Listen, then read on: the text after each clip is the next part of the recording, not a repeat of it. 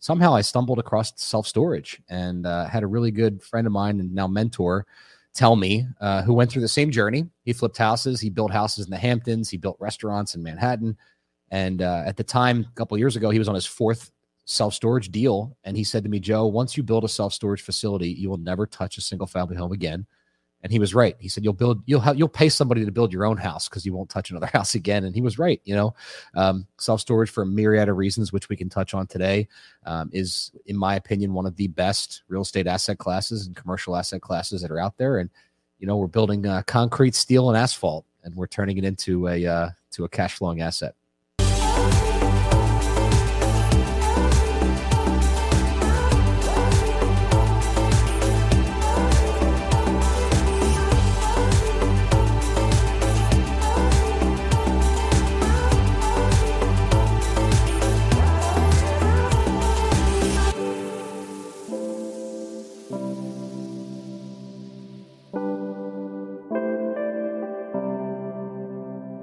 So a lot of people are super interested in today's topic because I know that so many of our viewers and listeners, you work so hard to create your active income, build your business, which is what we should be doing.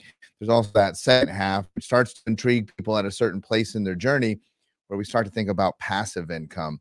And there's somewhat of an evolution when you start on this journey of passive income. Usually at some point, maybe somebody in the financial space, maybe even your accountant, starts to bring your attention to the marvels of investing in real estate, not just from a passive income standpoint, but also from a tax advantage standpoint. People start jumping in, and there's so many ways that you can invest in real estate. And we've covered many of them, that evolution from single family, multifamily, right? And then there's this sort of this interesting thing that very few people talk about that I know that everybody's going to be interested in, and that's in the self-storage space. In a lot of respects, it's like this sort of holy grail, right? Because there's not a whole heck of a lot moving parts here. It's kind of like the best of all worlds, but a lot of times people don't really know how to get into it, how to navigate it, what to do. I know that there are some groups that you and I are a part of that does this, and then it can be intimidating. You've got some different terminology, different lingo. Real estate in general is intimidating for people that haven't dipped their toe in the pond.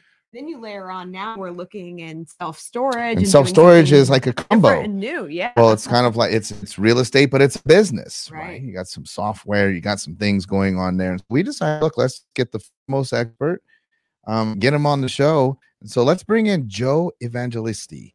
He is the foremost expert in all things self-storage, and that is not because he read a book on it, but because he has gone through that evolution. Joe, welcome to None of Your Business podcast.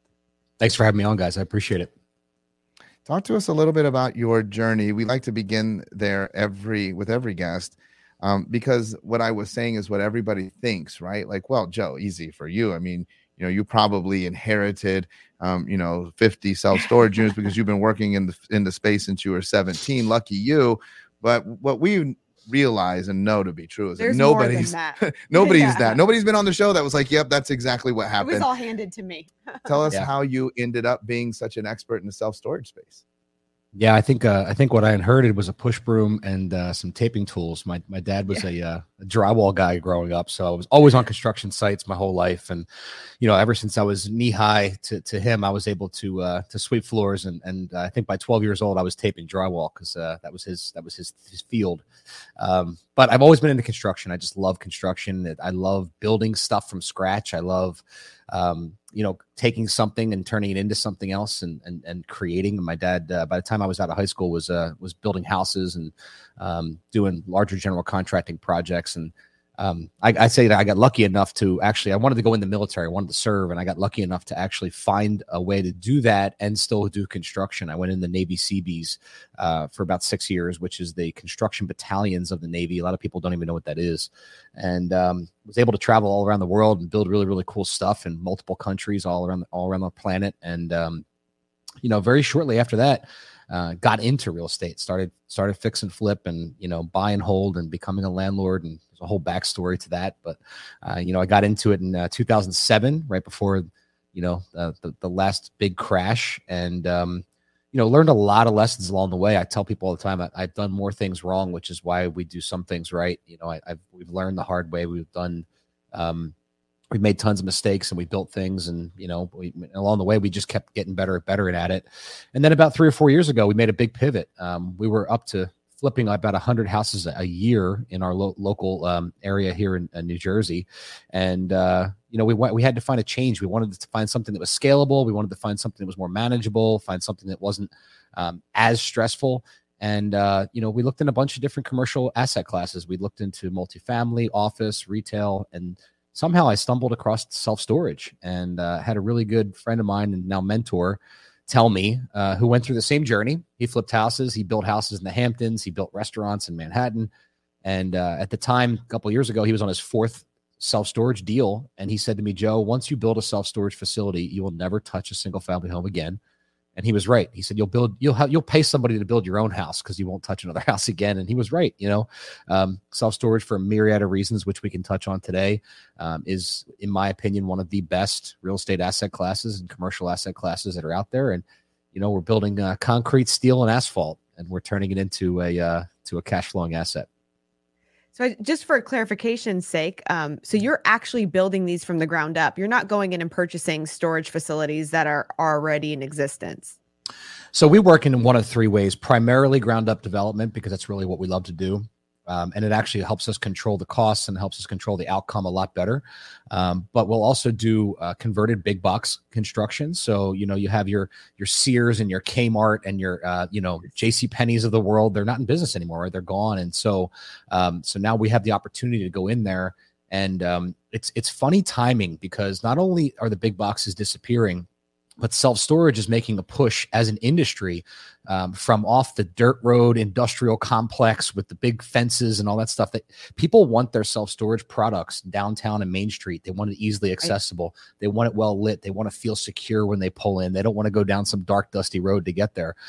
So the combination of big box kind of folding and going more into e-com, and self-storage making a transition as an industry is actually coming to a head, and it's creating a lot of opportunity for us.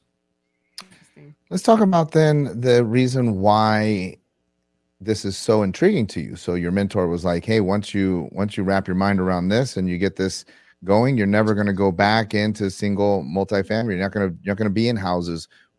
Why is that? What is so intriguing about self-storage and so great about it over, say, the other types of real estate?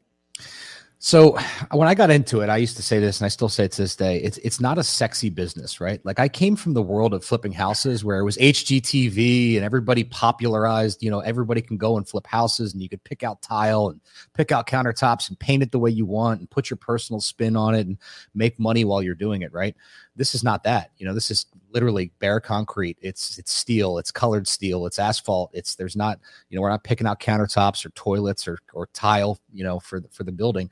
And once you do it once, you can systematize that and do it over and over and over again, which is, again, very, very difficult to do in the single family world, especially in an area where I am, where if we did 100 houses, they would range from 150,000 to 1.5 million. They might range from being 15 years old to being 150 years old. So it's very, very difficult to systematize and automate the flipping business, especially where I'm from. And so in the storage business, it's the opposite. Once you systemize it, once you have a flow, once you have a process, once you have a design that you like, you can really put that stamp on all your products. So I'm just thinking, and we always like to think about what our listeners are thinking as they're hearing you. If I'm a person that invests in a single family home, I feel like I could handle that, because that's just like one home. I feel like that's a big jump to go from I'm investing in one house to this massive undertaking of this storage facility. So tell us about what that transition and that mindset look like for you, and maybe some tips or things to think about for our listeners to be able to overcome that thought. Yeah, it's a great question. I mean, look, if you're investing in one house, you don't have a business, right? You have a side hustle. You have a thing you're doing on the side. I mean, you start getting to the point where you're doing 20, 30, 40, 80 houses a year. It's a different thing. It's a different animal. Back when we were doing that, we had 50 employees. And so now we have 15 employees, 20 employees, maybe total with different consultants. And when at the end of the day, we have a third as many employees or half as many employees, and we have 10x the profit margins, 10x the ability and scalability on the back end than if we were trying to control 100 different assets all over one state. We can do the same thing with 8 or 10 facilities. So that's what makes it scalable. You have to be able to get married to the zeros and get comfortable with the bigger numbers. But at the end of the day, it all works out a lot easier because you're managing and controlling less overall spread out. Let's talk about your stereotypical numbers. Obviously you have experienced that this, not only just from a work standpoint and scale standpoint, is more beneficial than what you were doing previously with the 100 flips a year, 100 homes. But for someone that's looking to venture in, maybe they have, let's say, 10 homes. And they're kind of on that cusp. Like, I'm going to scale. I'm going to go for it because on the real estate side, their mentors are telling them, let's build your team. Let's go for 50. Let's go for 100. But now we're introducing them to you. They come across old Joe, and Joe's like telling them, hey, look, what about this? There's another option. On the number side, is it just that it's easier to scale because we're talking about these large facilities and we have very minimal ingredients, or numbers wise, have you also seen that the ROI is better in the self-storage space? The ROI is much better. The time it takes to get to that ROI is much better as far as gross, sales. But I think what also is important is it's an accessible community, right? So we've actually built what we call the Storage Syndicate, which is basically a mastermind tribe around the country. And it consists of different people. It consists of experienced developers that are looking to put deals together. It consists of accredited investors who are looking to plug money in and be passive and not understand every nut and bolt about how the process works, but be tied in well enough that they understand the operator, they understand the jockey, who's running the project, and make sure that they're comfortable with their investment. And we have it all the way down to people who have very little real estate experience, where we're teaching them what we call certified field agents. We're teaching these certified field agents, or CFAs, how to go out and find these off-market deals and how to locate these projects. And in that case, be able to take a piece of equity, a finder's fee, a sizable finder's fee in most cases, and get themselves involved in an asset class where, again, they might not have any experience. And putting all these people together is amazing because it creates opportunity and connection and network for all of them to work together and experience, the self-storage industry as a whole. In that space, I think that, and I'm not, if anybody listening or watching, I'm not excluding you. I'm not judging you. I'm not saying this is where you fit, but I think the majority of the people would fall into that accredited investor status. Mm-hmm. This is extremely interesting to me. I probably don't want to become nuts and bolts on this, because it's not what they do. Our viewers have service businesses where they provide a service. Yeah, they don't want to be boots on the ground. And they're not going to go out there and become contract developers. What does that look like? What does that opportunity look like? You have your group that people can plug into. Is that going to be at investwithlegacy.com? Is that where they can get information on that? They can find it. Yeah, they can find it at investwithlegacy.com. They can also go directly to storagesyndicate.com, which I didn't give you that URL earlier, but I apologize. Storagesyndicate.com, investwithlegacy.com. But what does that look like? So people are like, hey, so I have some money. I'd like to deploy some capital. Typically, what does that relationship look like, and what do returns look like? And then another very important question, stacked question, lots of stuff. You can talk for as long as you want. What do the tax advantages look like for the people that are investing on that side?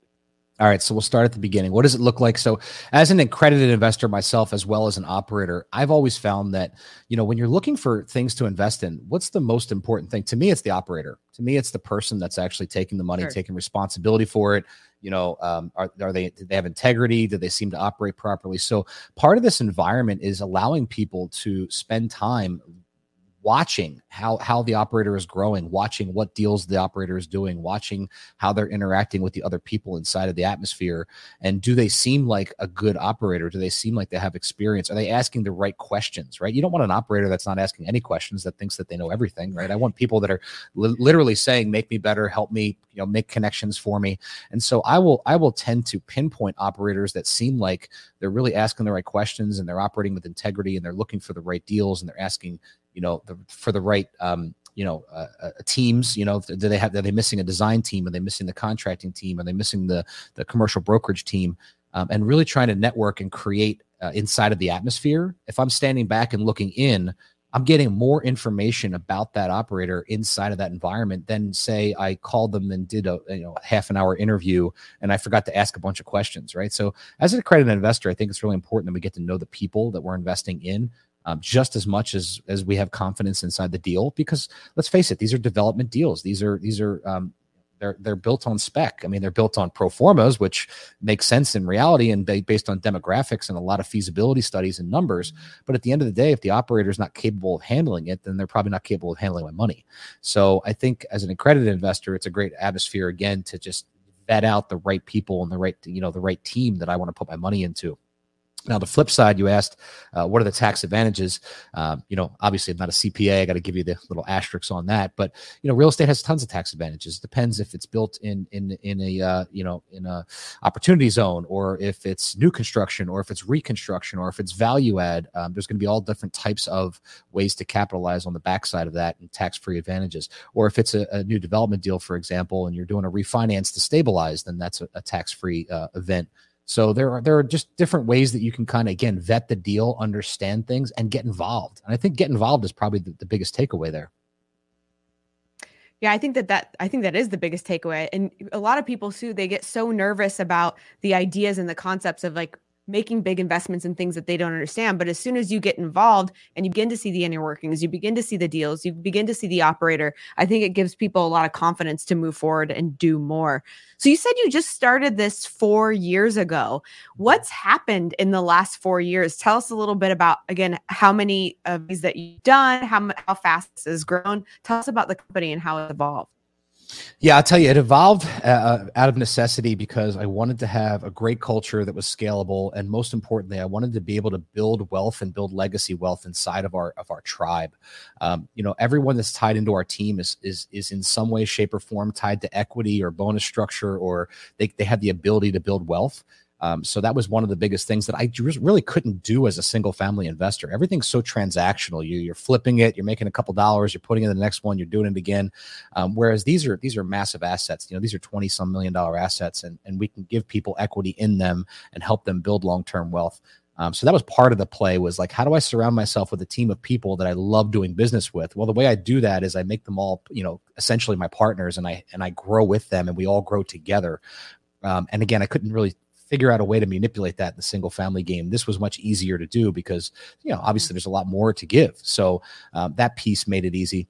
But when we started about 4 years ago, we really kind of went all in. We jumped in both feet, and some people think that might be crazy. I feel like, it would have taken me a lot longer to transition if I didn't do it that way.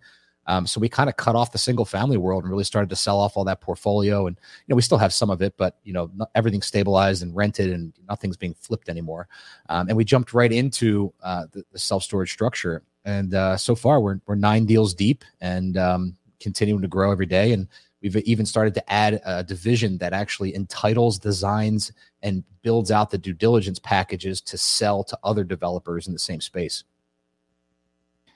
Love that. You said, though, and I don't know if maybe I misunderstood, but you also are more on the side of the investor now. Like, so you're taking your own money and putting them into deals. Is that kind of where your space now?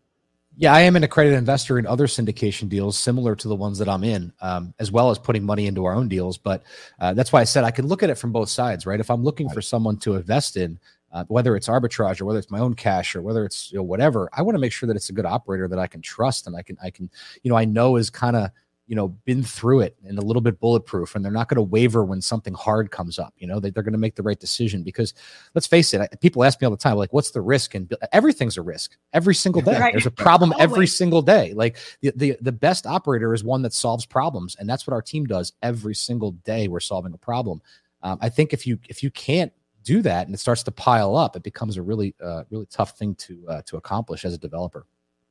So this is kind of a little off our track question. That's fine. I also have an off the track tangent too. Okay, so I'm thinking about this too, and I'm trying to understand, because I don't know a lot about the storage space, but I'm trying to understand, because when you're looking at the real estate market, we have a lot of ups and downs, and you had the 2008 bubble burst. Like, how does the storage world get impacted with those things? And does it follow the same patterns, or is it completely different?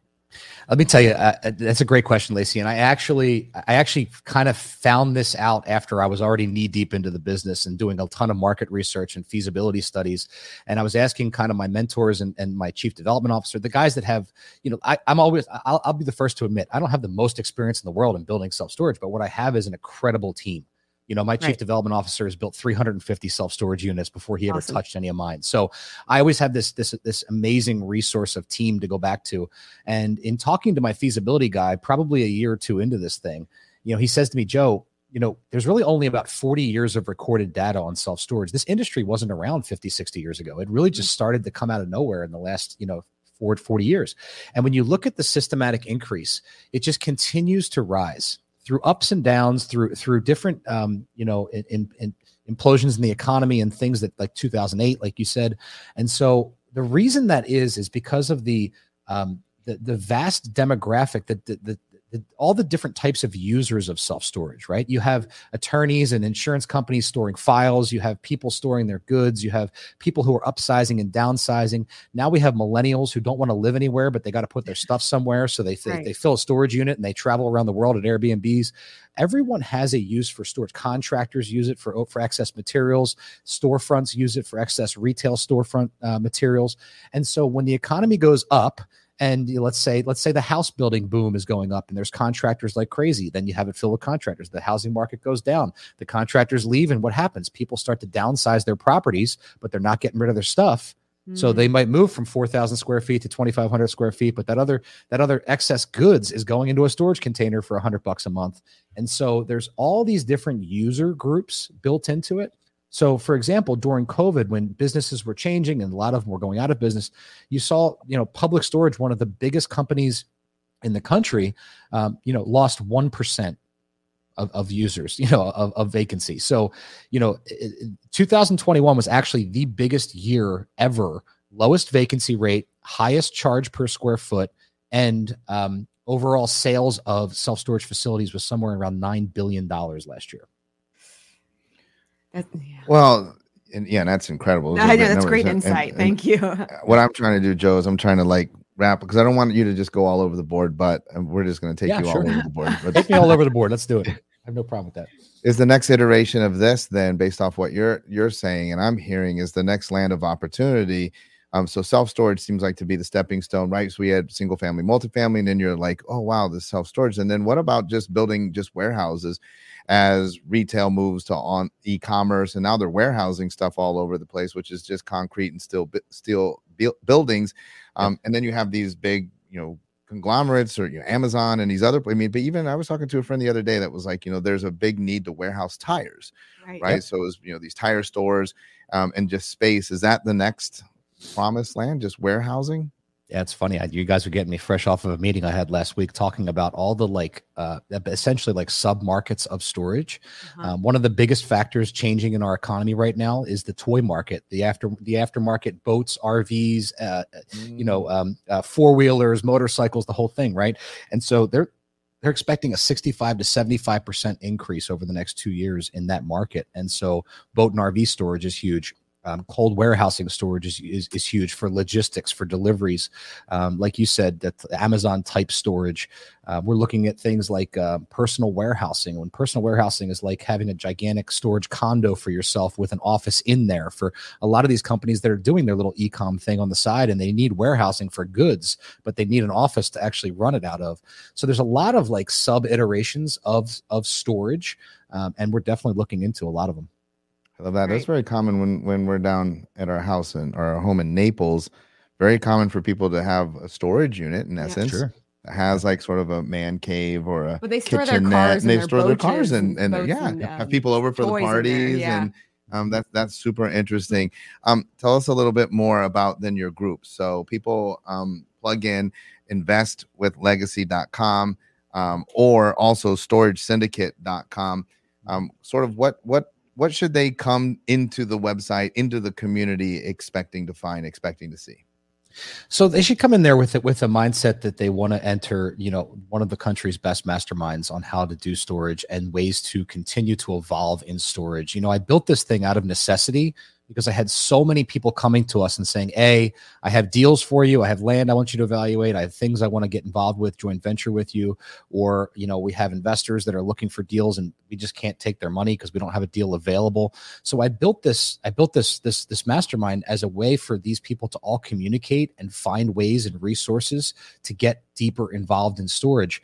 And in addition to that, I plugged in my A-level team, all of my designers, all of my contractors, all of my development officers, all of our entitlement side of the business, our acquisition side of the business. My entire team is plugged in there, and we do live trainings 3 times a week just to try to answer whatever might be on your mind. And again, it ranges from people with no storage knowledge all the way up to developers who are doing 10, 15, 20 assets a year, trying to get them all in one room, which it's been dynamite. I mean, we've literally been doing this now for 4 months, and we have people closing deals from the group, which is awesome to watch. And so, secretly on the side, our goal is to help people get deals across the board. And there may be times when we have to get involved and share equity to help them raise the money, or help them find the land, or help them find the developer, or mentor them through their first deal. And so, at the end of the day, if we do deals with 15, 20% of the people in there, I'm happy. And then we share everything we do with everybody else. So you could sneak in there and learn to do this from scratch, and you could become a developer, or you can kind of lean on us for assistance and we'll help you as well. Is that the same thing at Storage Syndicate, or is that more the syndicate side where people are coming and you're presenting opportunities for accredited investors to deploy capital? It's all one spot. So storagesyndicate.com is right where we put it all in there. We're actually built offline into a separate workplace outside of. It's not like a Facebook group or anything like that. It's a legit group where you log into a separate app, and there's a knowledge library, there's videos, there's live content, there's events 4 times a year. And again, all of that time that you're there, you're networking with my entire team and you're learning and growing. That's a phenomenal opportunity. Go ahead. Yeah, no, I was just going to say, I also love that you are very transparent, that the things that you're doing, you're showing them as you go through them. And that's something that we value a lot, is that you're walking the walk, and showing people all the deals, how to do it, because then they can take that and they can utilize it for themselves. And that's really important to be able to have that in a community. You do have, well, I'm sorry, Joe, you do also have a take on why doesn't everybody do this? Oh, I have a take on a lot of things, but I've done so many things in the real estate business. I've done apartments, I've done development, I've done retail office, I've done single family, I've done brokerage work. This to me is just it's again, it's bigger numbers, it's bigger zeros. It takes a little bit more quote unquote guts to get into it. But I tell you what, it's funny when the other side of it, once you've made your way through, it's amazing how much more systematic and scalable and really, I don't want to use the word easy because business is never easy, but compared to what we were doing 10 years ago, it's just it's a breath of fresh air. Mm-hmm. Absolutely. Absolutely love that. I hope that everybody will be plugged in. As I know that a lot of our listeners and viewers are going to get plugged in. I'm going to check this out myself. Yeah, we've talked about personally. Storage for a while. Talked about that. We just didn't know. I have a few friends that what to do. have just one storage facility themselves. And then, like I said, not something that I'm trying to become the developer, the builder, right. and having connections like you and access to your community and your wealth of knowledge, I think is absolutely incredible. I want to just go one more tangent. Actually, it doesn't even have to do with the self-storage facility, but I noticed that you had on here that you are a veteran. So first of all, thank you for your service. As far as our community goes, I know that we super value the people that protect our liberties and our freedoms and our abilities to have conversations like this, and our abilities to it be in business and in a capitalist society where we have the ability with infinite possibility and infinite wealth. And that a lot of people just take that for granted, right? Like, well, we're in the United States, but for anything in the world, there's a price that was paid, whether it was through, currency or through sacrifice. And so we want to thank you. But tell us a little bit about that experience and how that also affects your business. What lessons that you've learned and lessons that you continue to carry with you to this day.